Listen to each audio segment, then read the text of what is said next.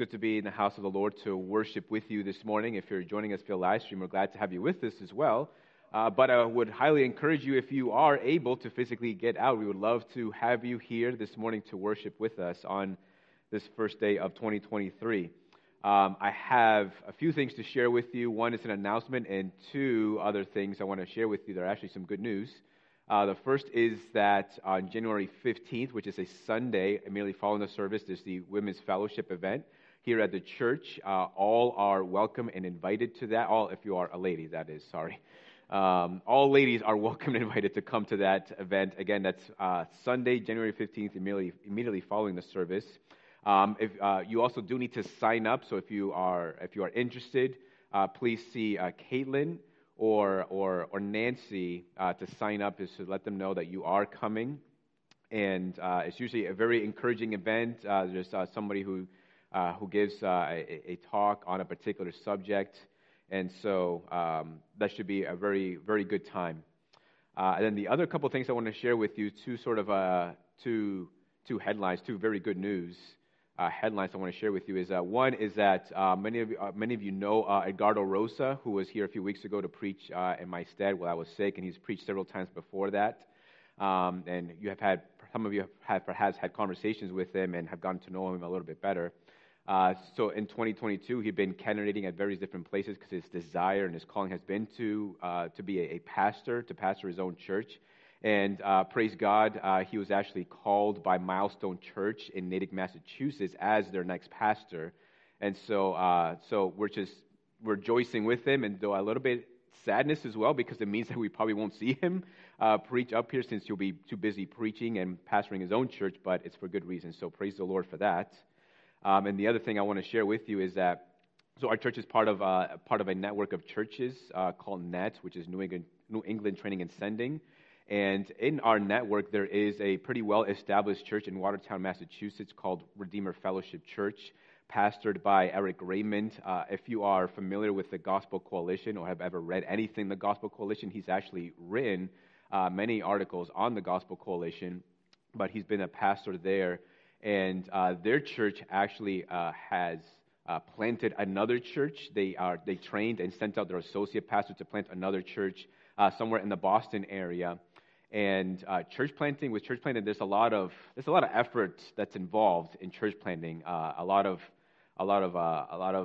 energy poured into something like that, and a lot of financial resources poured into church planting. And that also includes sending people out from your church to help this pastor, this church planter, and establish the church, which also means sending out faithful givers and tithers. And so they had expected to come to finish the 2022 year in a deficit because of their efforts in church planting. And so many churches in our network came together and pooled their resources, and we came to know of this need pretty suddenly. And so Jay and I decided that we should support them in some financial way. And praise God, they were able to finish last year financially strong because of all these churches that have pooled their financial resources together to help this struggling church who are really coming to a deficit because of the proclamation of the gospel of Jesus Christ. And so I share that as an encouragement to you. I share that because I am personally encouraged to see that, but not only that, but because of just the faithful giving that our church does throughout each year. And this is why we give, in large part because, yes, there's a lot of boring stuff that we have to do with the money, like maintaining the building and utilities. But we also give because we also want to be in a financial position to be able to help other churches who are struggling financially as well. And so, praise God, we were able to help this church in this way. And so they received the joy of receiving, and we received the joy of being able to give. And it's all to the glory of God. So with that, let us go before the Lord this morning and to worship the Lord and begin our time by worshiping Him through song. Amen. With that, let's stand. For God's word says, "Therefore let us be grateful for receiving a kingdom that cannot be shaken, and thus let us offer to God acceptable worship with reverence and awe." So let's do just that this morning. Amen.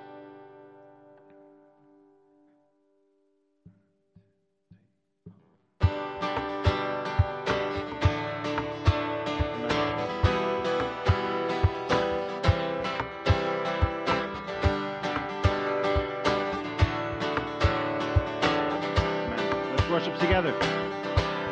Your glorious. Your glorious cause, O God, engages our hearts. May Jesus Christ be known wherever we are. We ask not for ourselves, but for your renown. The cross has saved us, so we pray. Your kingdom come. Let your kingdom come. Let your will be done, so that everyone might know your name. Yes, Lord. Let your song be heard everywhere on earth, till your sovereign work on earth is done. Let your kingdom come. Lord.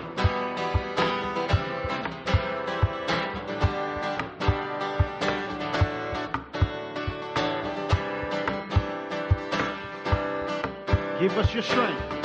Give us your strength, O God, and courage to speak. Yes, Lord. And perform your wondrous deeds through those who are weak.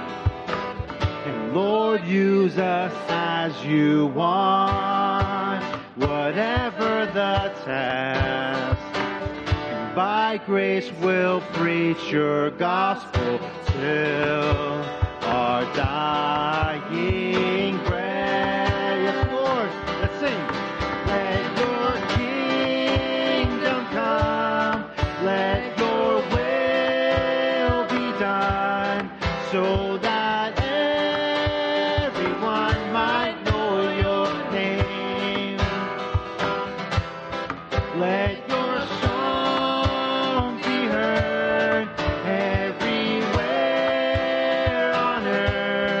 till your sovereign work on earth is done. Let your kingdom come. Yes, Lord. Let your kingdom come.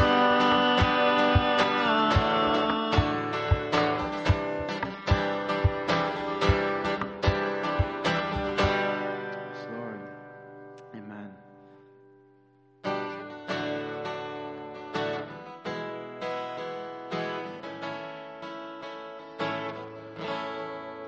Blessed assurance, Jesus is mine.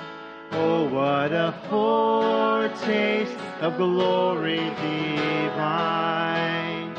Heir of salvation, purchase of God, born of His Spirit, washed in His blood. Sing. This is my story, this is my song, praising my Savior all the day long. This is my story, this is my song, praising my Savior all the day long. In perfect submission, perfect delight, visions of rapture now burst on my sight. Angels descending, bring from above echoes of mercy, whispers of love. Let's sing.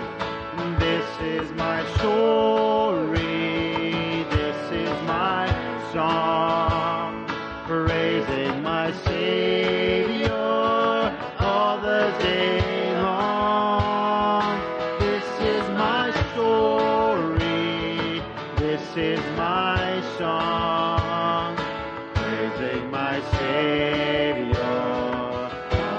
day long.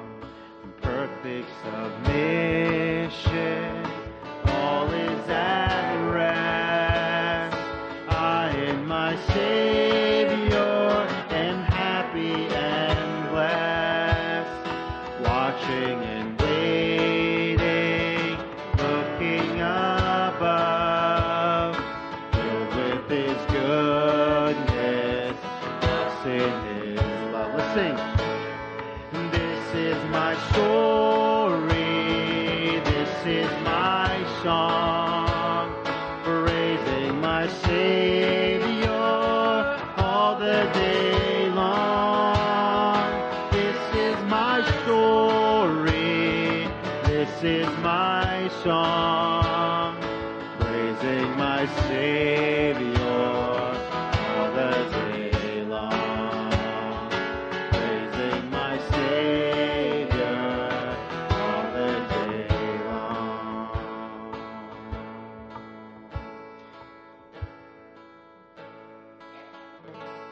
Praise God.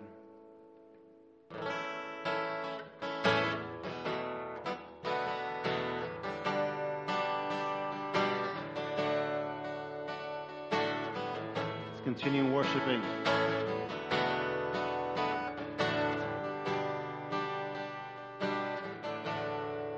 I once was lost in darkest nights, yet thought I knew the way. The sin that promised joy and life had led me to the grave. I had no hope that you would own, a rebel to your will. And if you had not loved me first, I would refuse you still. But as I ran my hell-bound race, indifferent to the cost, you looked upon my helpless state and led me to the cross. Yes, Lord, and I beheld God's love displayed. You suffered in my place. Yes, Father, you bore the wrath reserved for me. Now all I know is your grace, Father. Church, let's sing. Hallelujah. All I have is Christ. Hallelujah. Jesus is my life.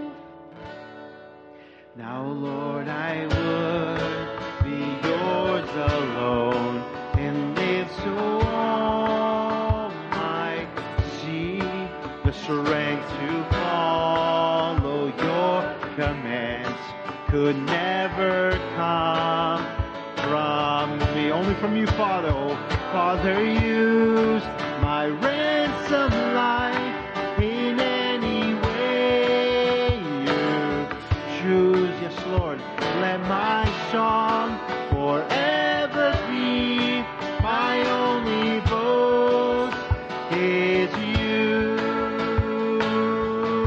Sing to Him. Hallelujah. All I have is Christ. Hallelujah.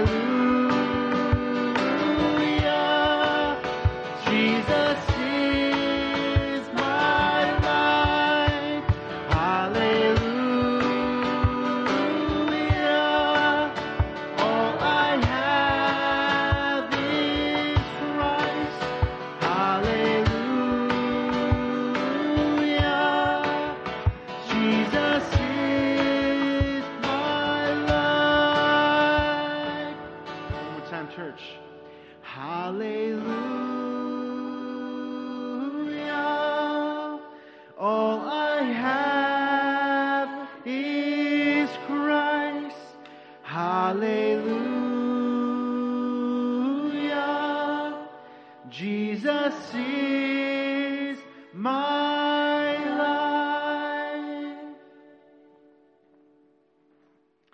Father, you're worthy of our praise.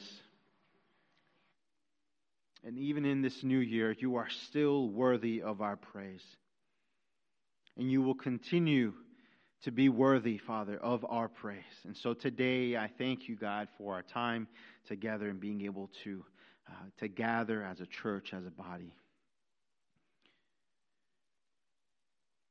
Lord, the words that we've sung this morning so far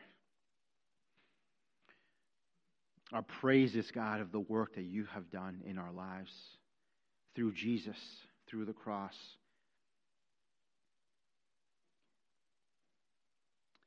May your word now that we are to listen and to hear, Father, may your word speak to us, God. May we be encouraged on top of what we just sang, Father. May we be encouraged in the understanding of the salvation, Lord, that you have graciously given to us for those who believe.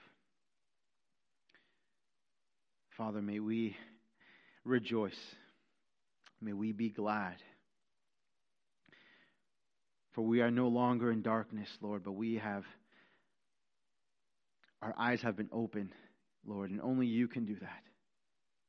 Let us not boast in it of ourselves, Lord,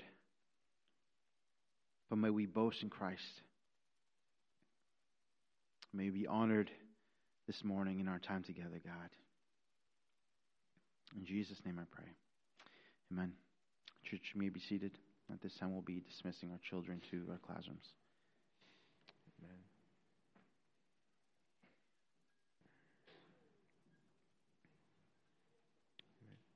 I'm going to read to us from 2 Peter chapter 3, verse 8, and then we will spend some time in prayer. 2 Peter chapter 3, verse 8. But do not overlook this one fact, beloved, that with the Lord 1 day is as 1,000 years, and 1,000 years as 1 day. The Lord is not slow to fulfill his promise, as some count slowness, but is patient towards you. Amen. Let's go to the Lord and let's pray.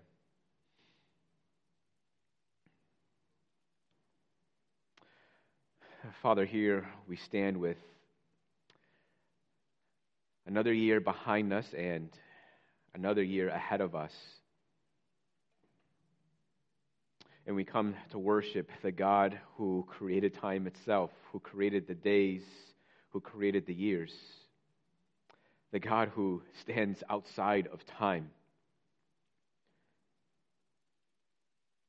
Lord, it's difficult for us to imagine, to comprehend, to fathom that all events in time, you see them, that they're all laid bare before you. It's difficult for us to comprehend because as finite beings, we can only interact with the present. Lord, but you know all things and you see all things. And you are not a God who is afar, who only sees and observes, but you are a God who acts. You are a God who is near, a God who is close, and a God who is working all things according to the counsel of his own will for his glorious purposes. 1,000 years is like a day to you, and a day can be like 1,000 years. God, for us, as we reflect on this past year, perhaps for some of us, it might have felt like this year has sped past us. For others, it might have felt like the year has only dragged, has gone by slowly.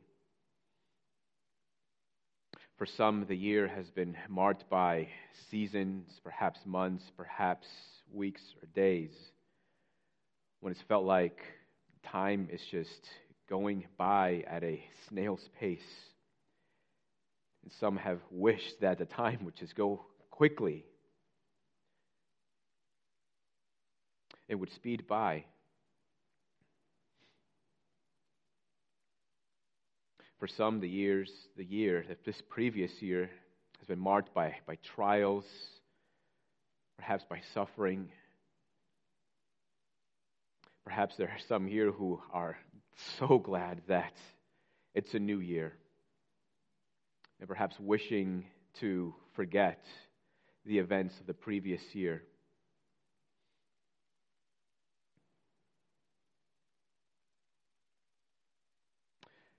Father, you are a faithful God.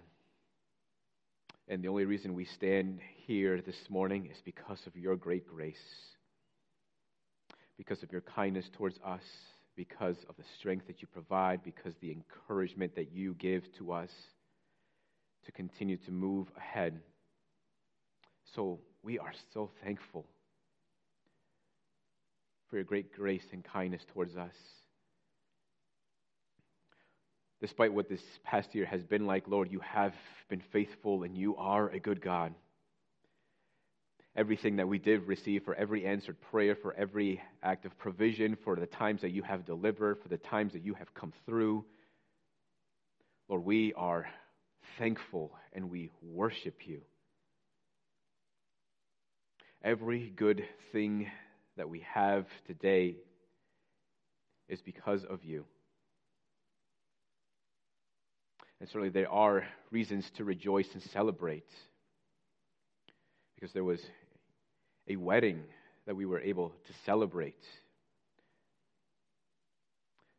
Children have been born this past year, so families are growing.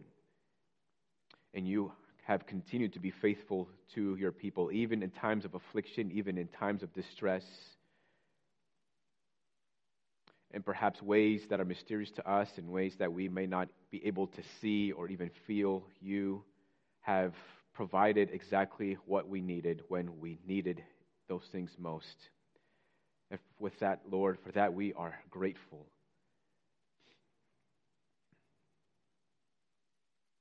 Lord, we may not be able to see what lies ahead, but you do. You see and you understand and you know. And for us who do not have the gift of foresight or foreknowledge, Lord, let that be enough for us to know that you know all these things. Not only that, but you are in control of all things. So God, help us to rest in that truth. Help us to rest in our knowledge of who you are. That you are a God who is faithful to his people and will never leave them or forsake them. Lord, help us to cast our burdens upon you. God, as we look ahead to this year, whatever may comes our way, whatever challenges we're met with, God, that this year would be marked by a vigorous pursuit of Christ.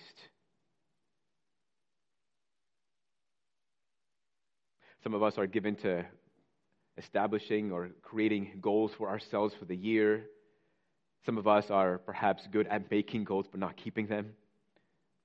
Some may not care to make any goals at all, and that's okay too. But Lord, let us not let this new year pass us by without our growing in the likeness of Christ, by our bearing more fruit this year than we did the previous year. Would you help us, Lord, to that end? Would you help us to strive for that, to be more like Christ, to grow in our love for Christ, to grow in our love for one another, to grow in our love for the lost.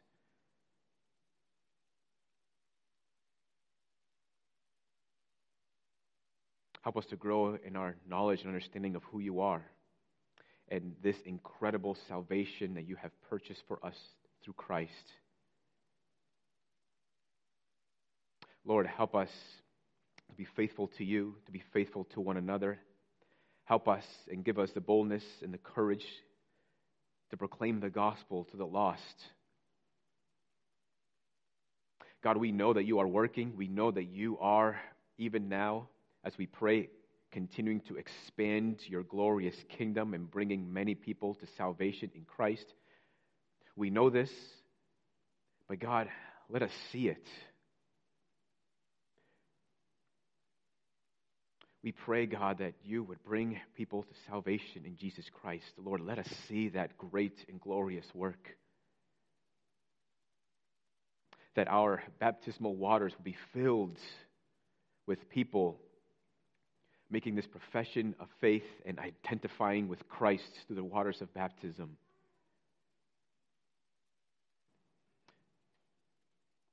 And help us to fervently pray to that end. Lord, we entrust our lives to you. We entrust this year to you. Help us, Lord, to look forward to all that you are going to do. Help us to trust in your promises, to trust in who you are. And regardless of the things that we are met with this year, help us to continue to have joy in Christ and the gospel and continuing to worship you for who you are and what you have done for us in Christ. And as we move forward in this new year, may it also be marked by prayer, and may we also continue throughout this year, pray fervently and sincerely and wholeheartedly pray also the prayer that Jesus himself taught us to pray in the Scriptures, saying, Our Father in heaven, hallowed be your name. Your kingdom come, your will be done on earth as it is in heaven. Give us this day our daily bread, and forgive us our debts as we also have forgiven our debtors. And lead us not into temptation, but deliver us from evil. For yours is the kingdom and the power and the glory forever. Amen.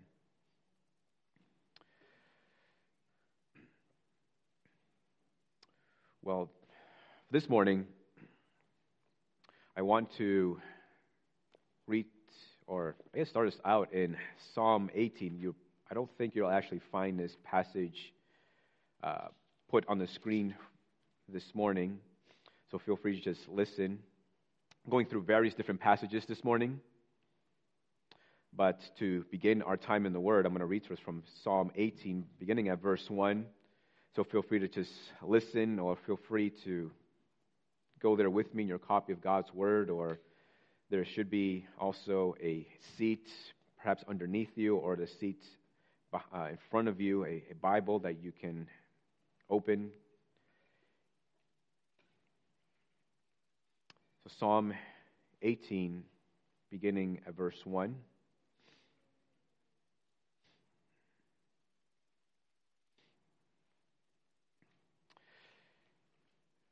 I love you, O Lord, my strength. The Lord is my rock and my fortress and my deliverer, my God, my rock in whom I take refuge, my shield and the horn of my salvation, my stronghold. I call upon the Lord, who is worthy to be praised, and I am saved from my enemies. The cords of death encompassed me, the torrents of destruction assailed me, the cords of Sheol entangled me. The snares of death confronted me. In my distress, I called upon the Lord. To my God, I cried for help. From his temple, he heard my voice, and my cry to him reached his ears. This is the word of the Lord. Father, we call upon you this morning to bless us with your presence, to bless us with your word. Father, we pray that through your Holy Spirit that you might take these truths, God, and that you might help us to believe in them and to equip ourselves with them and to carry them with us as we go about this new year. We pray in Jesus' name. Amen. Well, typically, towards the end of the year, I will normally preach a sermon sort of condensing maybe some of the points or two or three of some of the points or realities or truths that we've covered throughout the year. And as it turned out with the calendar, I'm doing this on the first day of the new year, so typically this would be on the last Sunday of the previous year or the old year. But regardless, walking through various passages, because throughout 2022 we've We spent most of our time on a couple of different books through the summer, like we typically do. We work through the Psalms or some of the Psalms. And so we covered several of those throughout the summer. We've also been walking through the book of Ecclesiastes, as many of you know. And so my desire this morning is just to take a few things from the Psalms that we've covered and the book of Ecclesiastes, and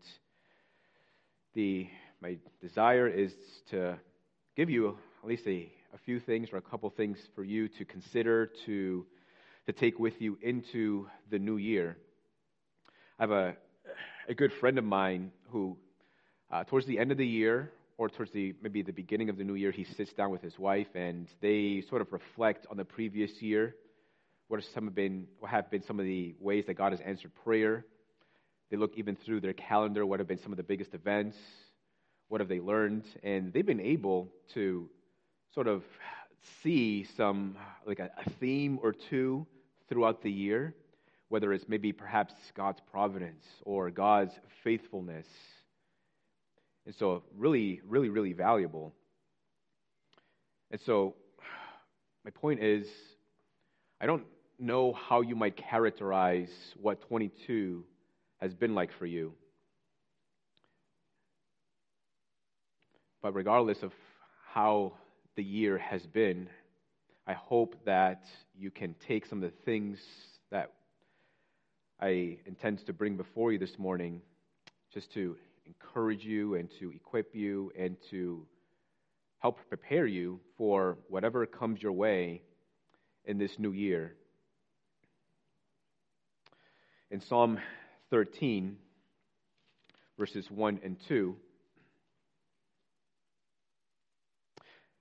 the psalmist says, "How long, O Lord, will you forget me forever? How long will you hide your face from me? How long must I take counsel in my soul and have sorrow in my heart all the day? How long shall my enemy be exalted over me?" Perhaps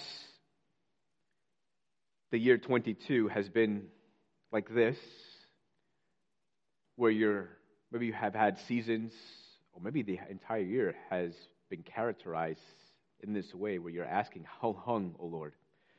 How long? When? When are you going to answer my prayers? When are you going to come through? When are you going to deliver? When are you going to provide? The psalmist knows exactly what that's like. He knows the challenges, the struggles that you perhaps are most familiar with. You address your prayers, you stamp the envelope, and you mail it out only to find that days later, the prayer is sitting there in your mailbox saying, "Return to sender." We're sort of like lifting up these prayers, and they continue to go unanswered.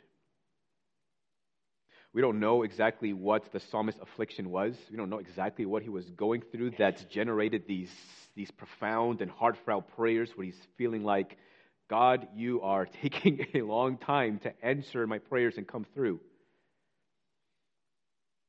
And we don't exactly need to know what he's going through to know exactly how he feels.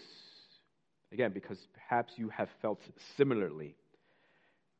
Could have been trouble at work, trouble at home, the loss of something important to you or precious to you, perhaps the loss of a loved one, unanswered prayer, the sting of broken trust, unmet hopes and dreams and desires. Any of these things can make you feel exactly what David the psalmist felt when he wrote these words. And we can sum up all of these feelings and describe them as God feels distant. He doesn't feel close. He doesn't feel near. Instead, he feels far off. Then at the end of Psalm 13, in verse 5, he writes, "But I have trusted in your steadfast love, and my heart shall rejoice in your salvation. I will sing to the Lord because he has dealt bountifully with me." An amazing conjunction there. He says, but I have trusted in your steadfast love. And there's nothing in the psalm. It's a very short psalm. And there's nothing in the psalm that tells us this is a change in his circumstances. There's nothing there that says God has come through, that God has provided, God has answered prayers. Instead, what we see is this change in verse 5 when he says, but I have trusted in your steadfast love. My heart shall rejoice in your salvation. I will sing to the Lord. So this is change in his response. All the while, there doesn't seem to be any change in his circumstances. He says, regardless of what's going on, I will sing to the Lord. I will trust. My heart shall rejoice. I mean, how is that kind of response even possible? Right, and if you've been there, right, and when in seasons like that, when you're in moments like that, it seems almost impossible to have like this turnaround where you can say, I will sing to the Lord, and I will praise him, and I will worship, and I will trust. How is that response even possible? It is because the psalmist has trusted in the steadfast love of the Lord. He trusts in the God that never changes. And in this way, he comes to believe that God is actually much closer than his feelings lead him to believe. Because let's be honest, feelings are not always reality. Yes, sometimes they are, but sometimes they're not.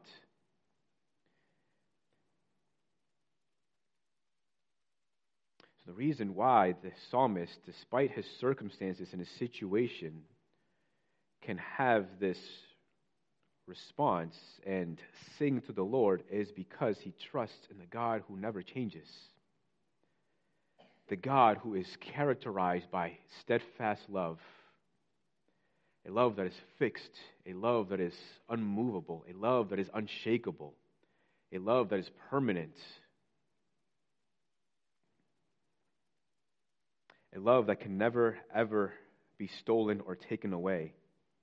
And this is how we ought to ground our feelings. And certainly we can and we should pray for deliverance, for God to come through, for God to provide for God to provide the strength and encouragement and answer our prayers. In another psalm, the psalmist says that he will call, or God says, call upon me. In the Psalms, God says, call upon me in the day of trouble, and I will answer you, and you shall glorify me. Right, and that's the pattern of the Scriptures. We call upon God. We trust in God. God answers, and God comes through. And in response, we turn to him and we worship. For he provides. For he has come through because he answers. We love that pattern. We pray for that pattern. We should exemplify that pattern as we make our requests known to God. But deliverance and answered prayer is not required in order to trust in him.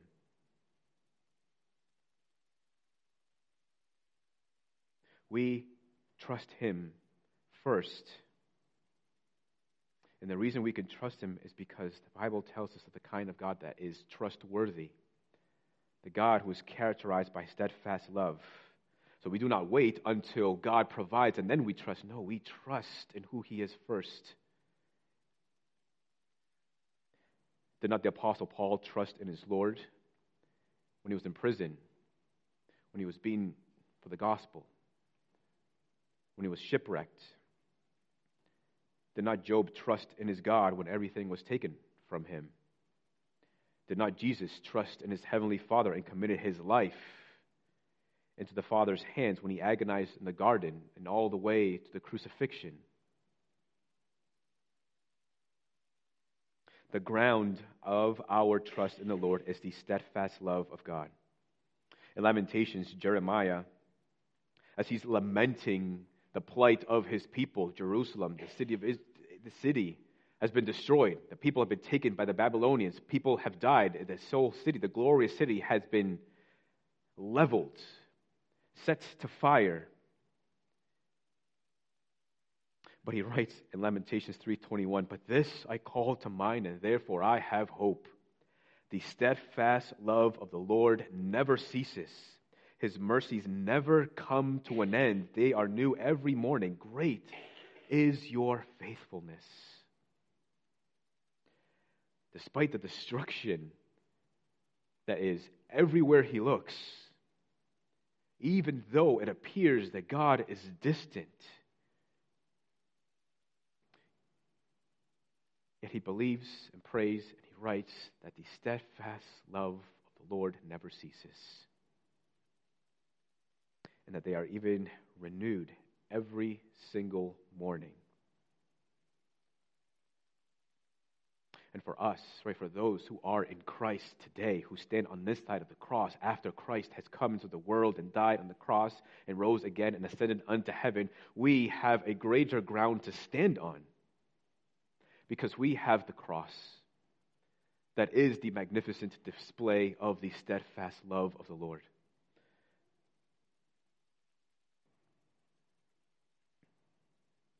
So that despite what lies ahead, what lies before us in this year, let us continue to look to the cross, and at the cross be reminded of the steadfast love of the Lord as we cast our eyes to Christ. As we look to the cross, let us remember the steadfast love of God, where at the cross, where God withdrew his presence from his Son, so that through his sacrifice, God can then draw near to us. Let us look to the cross and be reminded of the great steadfast love of God, where we see God hiding his face from his own beloved Son, so that through the cross, God can shine brightly his face upon us today. Let us be reminded of the steadfast love of the Lord as we look to the cross, where God, the Son, receives the punishment for our sins, so that in turn we might receive healing from our sins. When you feel as though you are drowning and being submerged and being weighted down under the waters of affliction and distress and suffering, as a believer, you wear the life jacket of the steadfast love of the Lord, and you need only to pull the string, and immediately the life jacket will inflate and bear you up above the waters. That is what the steadfast love of the Lord does for his people.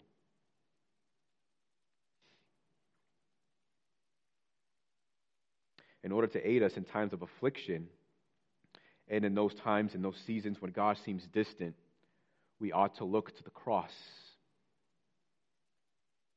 and be reminded there of the steadfast love of the Lord. Remember this as you go into this new year. And also, take hold of the promises of God. Believe the promises of God. Pray the promises of God. Meditate on the promises of God. Memorize the promises of God. Say to yourself the promises of God.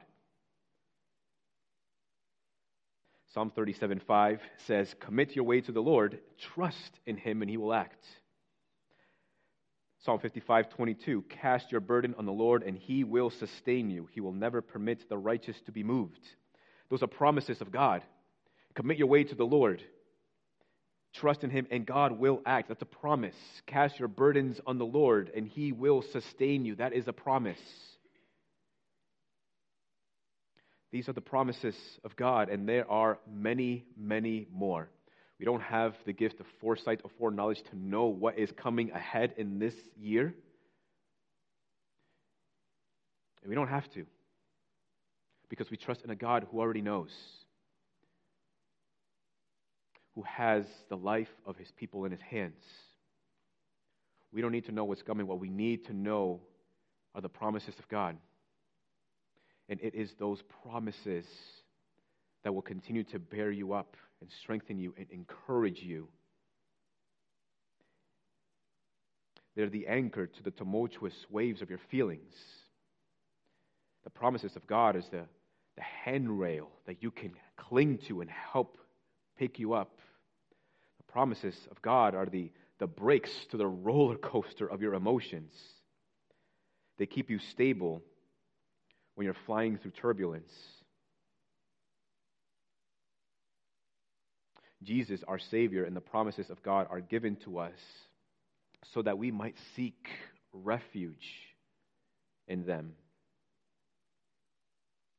I think, at least to me, one of the most comforting passages in all of the Bible is John 17:4. In John 17:4, Jesus is praying, and his prayer is, Father, I desire that they also, whom you have given me, may be with me where I am, to see my glory that you have given me, because you have loved me before the foundation of the world. That is one of the most comforting prayers, because in this prayer that Jesus prays unto the Father, and there's no one that God listens to more than his own beloved Son. There's no one that God is more inclined to answer the prayers of than Jesus, his own beloved Son. And Jesus' prayer is that for you and I to be with him one day where he is, to behold his glory. And that is a comforting passage, because despite what you might go through, despite the challenges and the obstacles and the suffering that you might experience, you have a faithful high priest who is praying that one day you may be with him where he is, standing at his side and beholding his glory.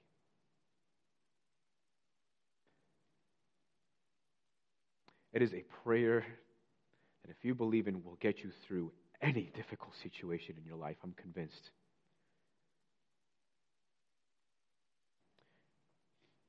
Because the prayers of Christ are effectual.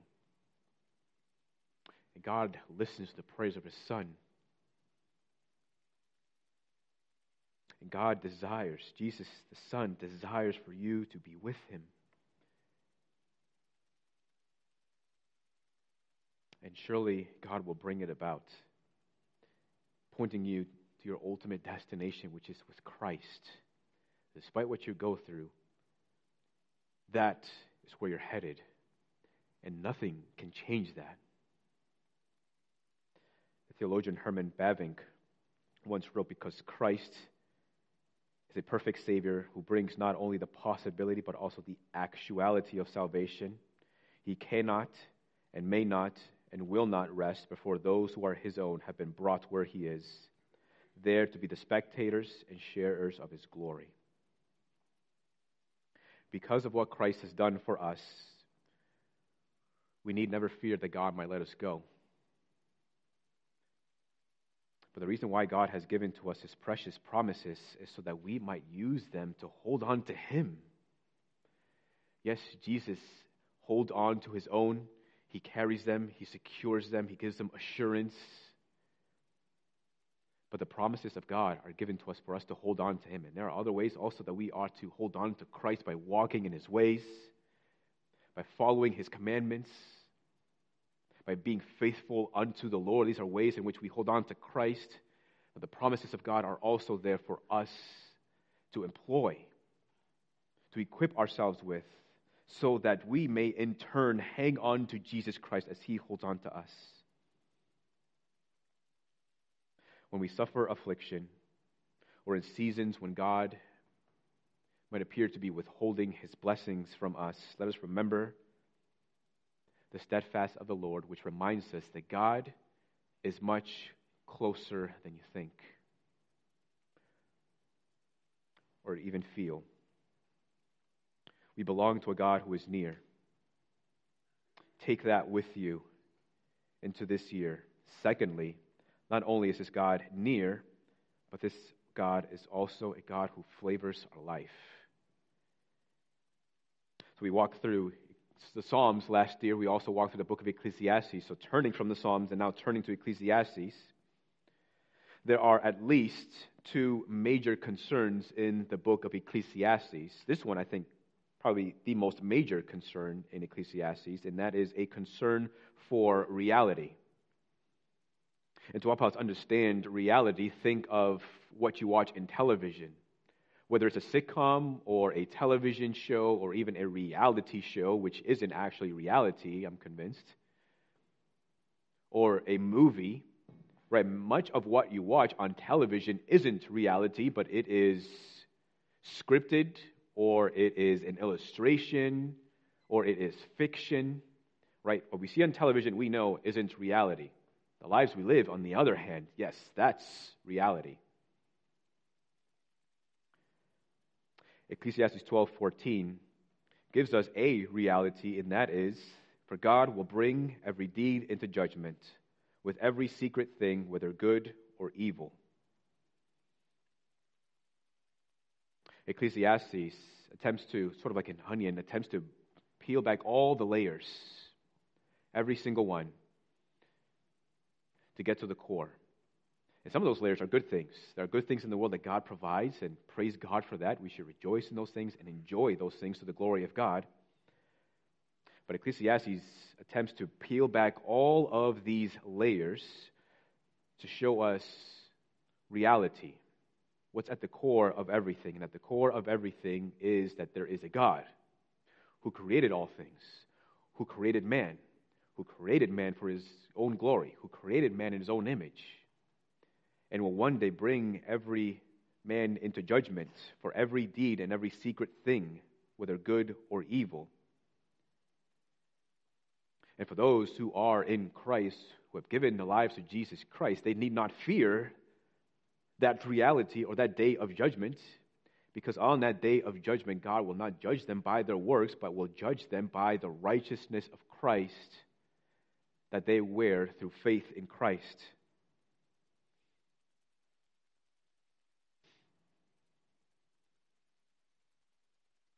So we need not fear that reality. Regardless, the preacher of Ecclesiastes commends to the reader to live in the fear of God. And when we just talk about the fear of the Lord, this is a common commandment in the Scriptures. It's not this agonizing fear. It is not this terror before God. But it is a revere for God as God, as the one who is holy, as the one who is glorious.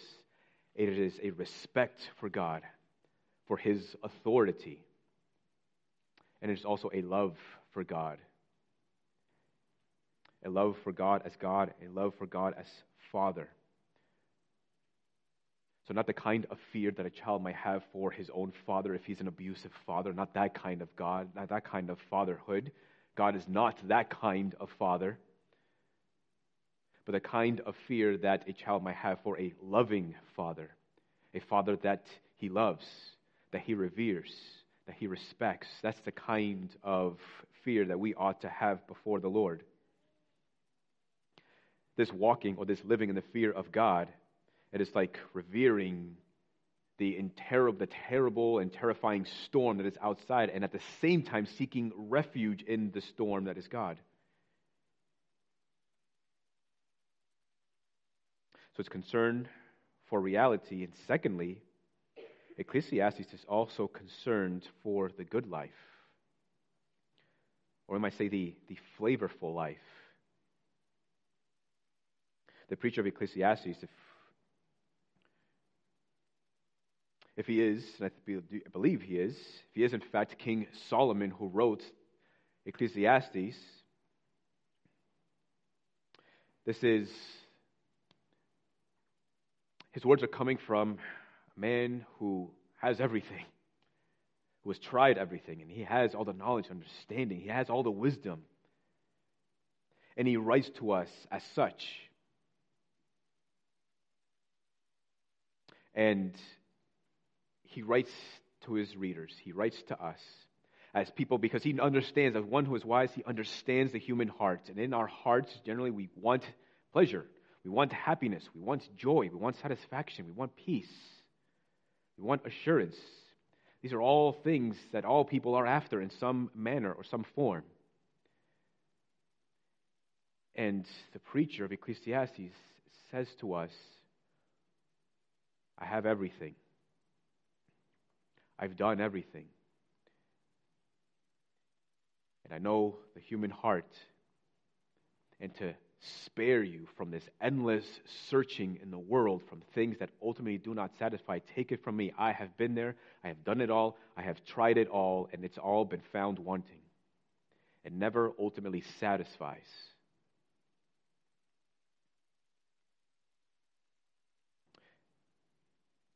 and as one who has it all and has done it all, essentially says to us, you don't need to have a bunch of stuff. You don't even need to try a bunch of things in order to have joy. In fact, if you peel back all the layers of that stuff, if you have just the basic things, right? You have a home to go to, you have a family, you have food on the table,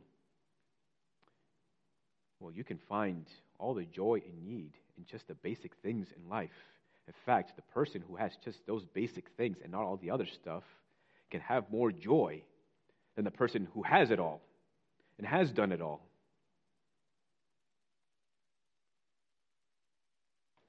And he gets to where exactly this joy and satisfaction comes from. And with that, he commends to us the life of wisdom. And he commends it to us as something that is most precious, that this is something that you should be after. This is something that you should long for. This is something that you should strive for. That if you desire anything, this should be it. That is living the life of wisdom. He presents wisdom as this thing that should be first place in our hearts, seeking it and desiring it, something that adorns our life, much like the adornments and the things that we put on a Christmas tree, for example. That wisdom is like the watch we put on our wrist, the ring to our finger, the necklace around our neck, the earrings upon our ears, the crown of our head. That wisdom is like this accessory that beautifies the person who wears it.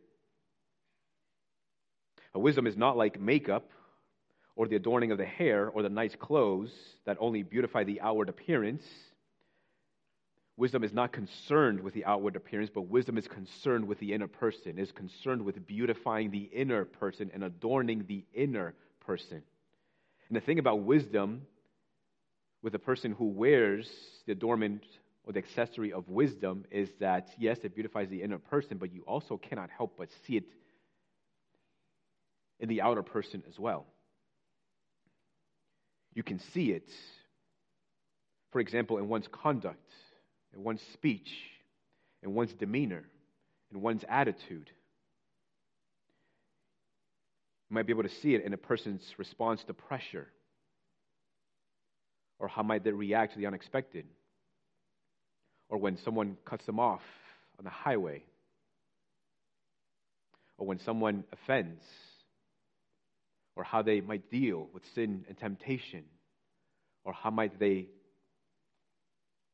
treat their children or their spouse, how they conduct themselves in the workplace. And in these ways and many others, you can see wisdom. And in this way, the Christian life is made flavorful. Ecclesiastes 9:17 says, "The words of the wise heard in quiet are better than the shouting of a ruler among fools." Here's one way we see the wisdom of a person who wears it. That you could say that the person who is wise knows when to be quiet, and that their silence actually speaks more volumes than the person who just shouts and speaks whatever is on their mind and only displays an inner foolishness.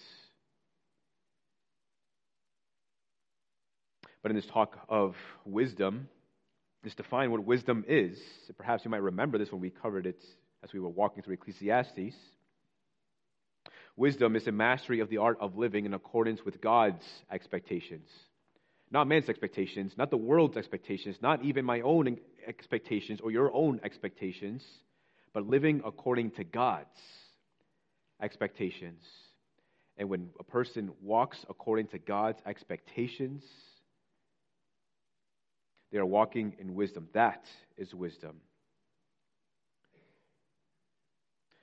So wisdom is not something that you're born with. No person is ever born with wisdom.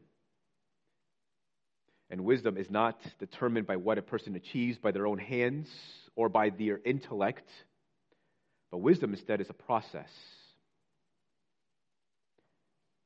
It's like mastering an instrument. In its old usage, a person who mastered an instrument was a person who was considered wise because they knew their instrument in and out. They played it masterfully and wonderfully and beautifully because they know their instrument intimately and they have been playing it for years and years and years. And in the same way, your life itself is like an instrument.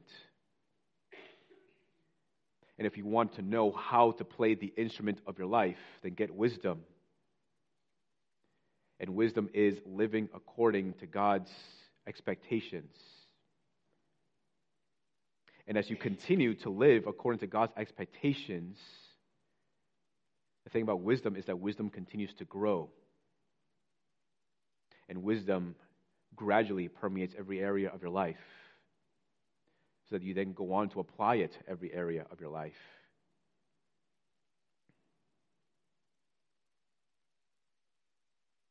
It only gets better.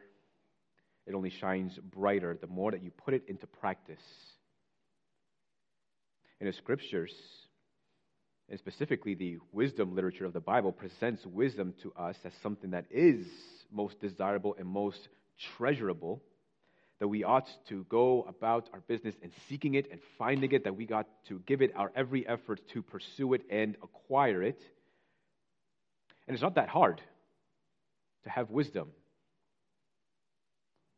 The Bible makes clear that this wisdom is accessible to us through and in Christ. 1 Corinthians 1:24 tells us that to those who are called, both Jews and Greeks, Christ, the power of God and the wisdom of God. Christ Jesus is the wisdom of the Lord. And so if we wish to walk in the fear of the Lord and grow in wisdom, then we ought to continue to give our lives to Christ, because wisdom is found in Christ. Philippians 1:21, the Apostle Paul speaks of this tension that he feels in his life. He says, "For to me, to live is Christ, and to die is gain. If I am to live in the flesh, that means fruitful labor for me, yet which I shall choose, I cannot tell. I am hard pressed between the two. My desire is to be with Christ, for that is far better." The scriptures present to us a cohesive message, that is, that we ought to pursue wisdom, that we ought to acquire wisdom, and the scriptures also tell us that Christ is the wisdom of God. And so they're essentially telling us to pursue the same thing, and that is Christ. And here is the Apostle Paul with this tension that he feels in his life, that his desire is to continue to live in fruitful labor in the Lord on behalf of the church, on behalf of God, to the glory of God. And at the same time, he feels this tension of departing with Christ because Christ is his treasure, because Christ is the object of all of his affections, is the object of his life. To him, Jesus is the treasure of one's life. And he continues in chapter 3, verses 7 through 8 of Philippians. "Whatever gain I had, I counted as loss for the sake of Christ.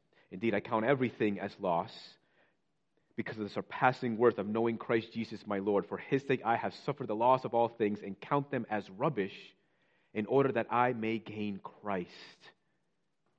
So whatever I had before, the prestige, the status, the authority, the money, whatever it is I had before Christ, I left it all behind, turned my back towards it so that I can have Christ instead, because Christ is better than anything else that I had before. And this is wisdom. This is wise. So as you go about this new year, grow in wisdom, and grow in wisdom by pursuing Christ, knowing Christ. The Gospels compare the kingdom of heaven to a great pearl that a person found, and he sold everything he had to buy the great pearl. The kingdom of heaven is compared to a man who once dug up a great treasure in the field and dug it all back in, and then went back and sold all he had so he can buy the field with the treasure in it. Why would anybody give all that they had to pursue this pearl or this treasure they found in the field? Because they have determined that what they have found is better than what they had before. That what they have found doesn't compare to what they had before. And so they're willing to leave it all behind so that they can have this.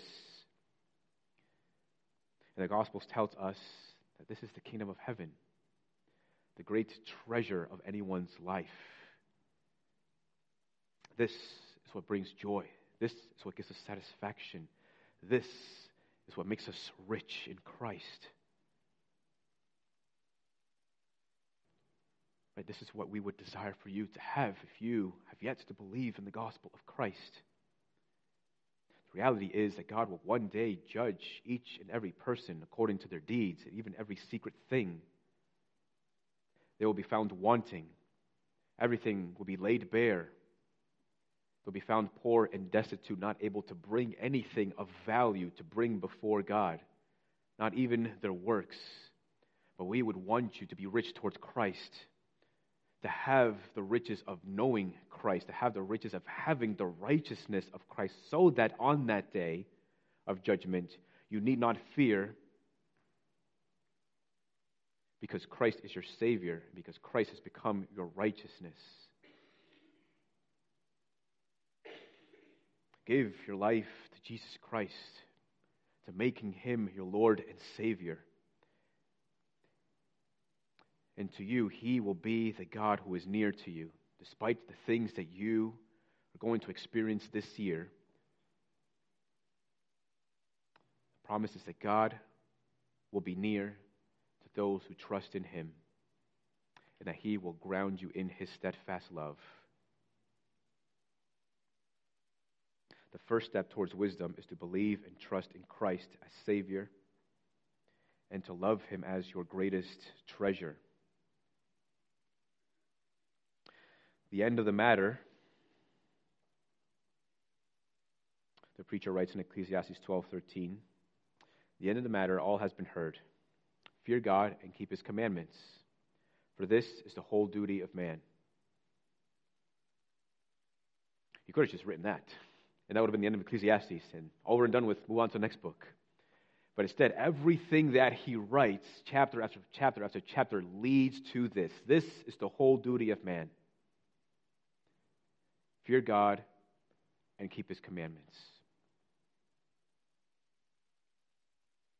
Another way to think of the fear of the Lord is to live your life in the presence of God. To live your life coram Deo in Latin, which is living your life in the face of God. This isn't just a recognition that God sees everything. Well, that is true, but this is to live your life in the face of God to the honor and glory of God. It is doing everything that you do to the glory of God. That's why Paul writes in the 1 Corinthians that whatever you do, whether you eat or drink, or whatever you do all to the glory of God. This is what it is to live one's life before the presence of God. This is what it is to live in the fear of God. R.C. Sproul says to live in the face of God is to live one's entire life in the presence of God, under the authority of God, to the glory of God. This is the essence of the Christian life. It encompasses everything. It encompasses your words, your actions, how you conduct yourself in the workplace, your emails and text messages, your social media presence, if you have one, the things even that you mutter under your breath. It's all-encompassing. Just as Ecclesiastes is all-encompassing. Really, Ecclesiastes covers just about everything. From marriage to children, to your work, to the handling of finances, to satisfaction and identity and purpose. All those things are covered in the book of Ecclesiastes, and it's all telling us all those things, whatever you do, whatever your experiences, live it all to the glory of God. And that wisdom flavors everything.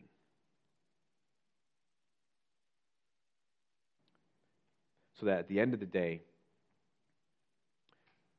the preacher says, if you want to be better at anything, if you want to be a better husband, a better wife, a better son or daughter, if you want to be a better friend, if you want to be a better employee, or a better employer, if you want to be a better neighbor, then do this. Fear God and keep His commandments. Live your life in the face of God, to the glory of God. Psalm 4:3 says, "But know that the Lord has set apart the godly for Himself." That's a comforting passage. This is the essence of the Christian life. This is essentially what Ecclesiastes is about. Live a godly life. Live a godly life because of the steadfast love of the Lord. Live a godly life because God cares for you. Live a godly life because Christ Jesus died for you. And the word here is that God sets you apart. God sets apart the godly, not for anyone else, but for Himself. That the godly belong to God, that you belong to the Lord.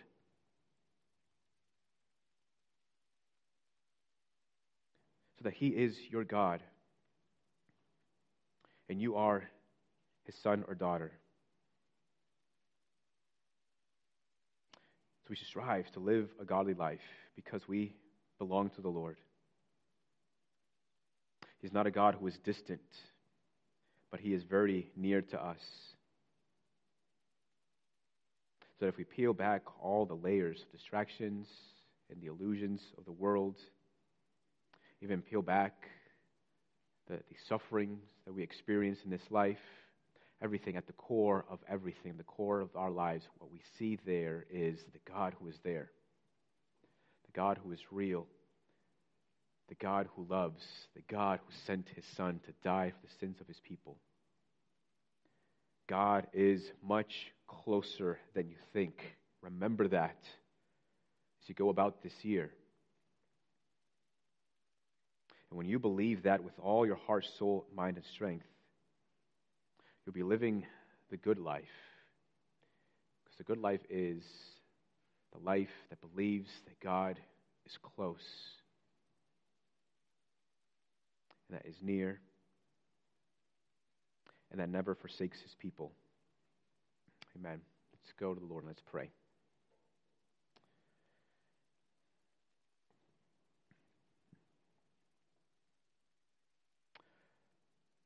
Father, we thank You for Your ever-abiding presence. Your holy word identifies Jesus as Emmanuel, which means God with us. God, and we're thankful that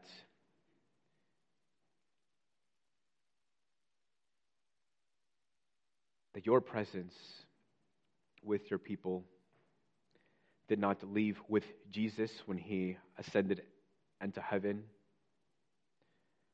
but Your presence remains with His people, with Your people, to this very day, through Your abiding Holy Spirit. Thank You for this comfort. Thank You for this encouragement. Lord, we may not know what this year will turn out like, whether it's in our personal lives, whether it's in the lives of our loved ones, whether it's in our country or in the world. Regardless of what happens, Lord, help us to continue to look to You, to remember that You are a God who is close, a God who has us in His hands, a God who grounds us in His steadfast love, which we so vividly see at the cross.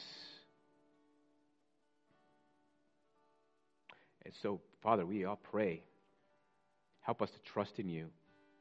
And God, we pray that You would make Your face shine brilliantly upon us, favor us,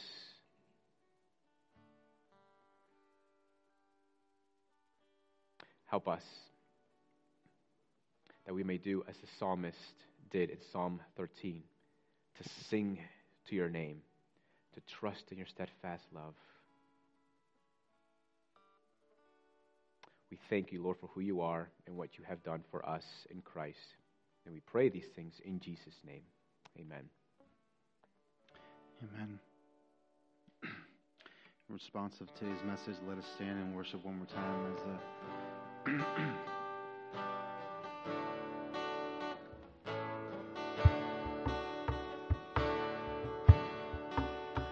all the way my Savior leads me, what have I to ask beside? Can I doubt His tender mercy, who through life has been my guide? Heavenly peace, divinest comfort, here by faith in Him to dwell. For I know whatever befall me, Jesus doeth all things well. For I know whatever befall me, Jesus doeth all things well.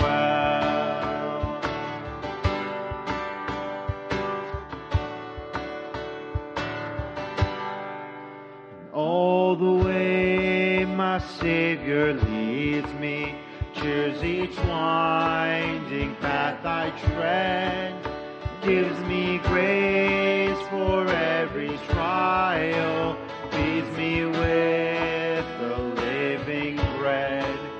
Though my weary steps may falter, and my soul athirst may be, gushing from the rock before me, lo, a spring of joy I see, gushing from the rock before me, lo, a spring of joy I see.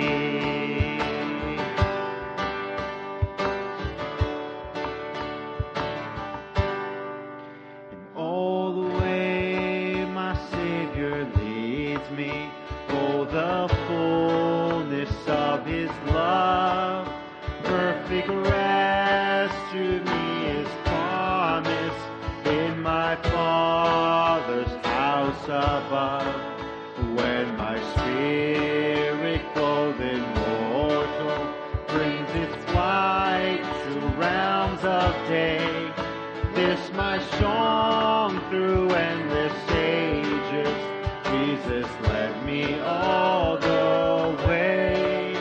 This my song through endless ages, Jesus led me all the way.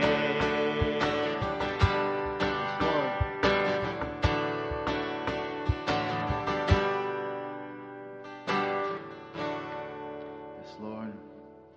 Father, we worship you today, this morning. And God, who else can we turn to but to you, O Lord? Father, I pray that we may eagerly draw to you, Lord, and be embraced by your steadfast love as we heard today, Lord. May we believe your promises, Father, when we read your word and be fulfilled in them. Help us, Lord, to focus on what truly brings us joy in Christ. And thank you, Lord, for this life that you have graciously given to us. And may we humbly walk and grow in your wisdom, Father, as we treasure knowing Christ. And in that, Lord, may all glory be to God. The Word of God says, now may our Lord Jesus Christ Himself and God our Father, who loved us and gave us eternal comfort and good hope through grace, comfort our hearts and establish them in every good work and word. Church, God bless you.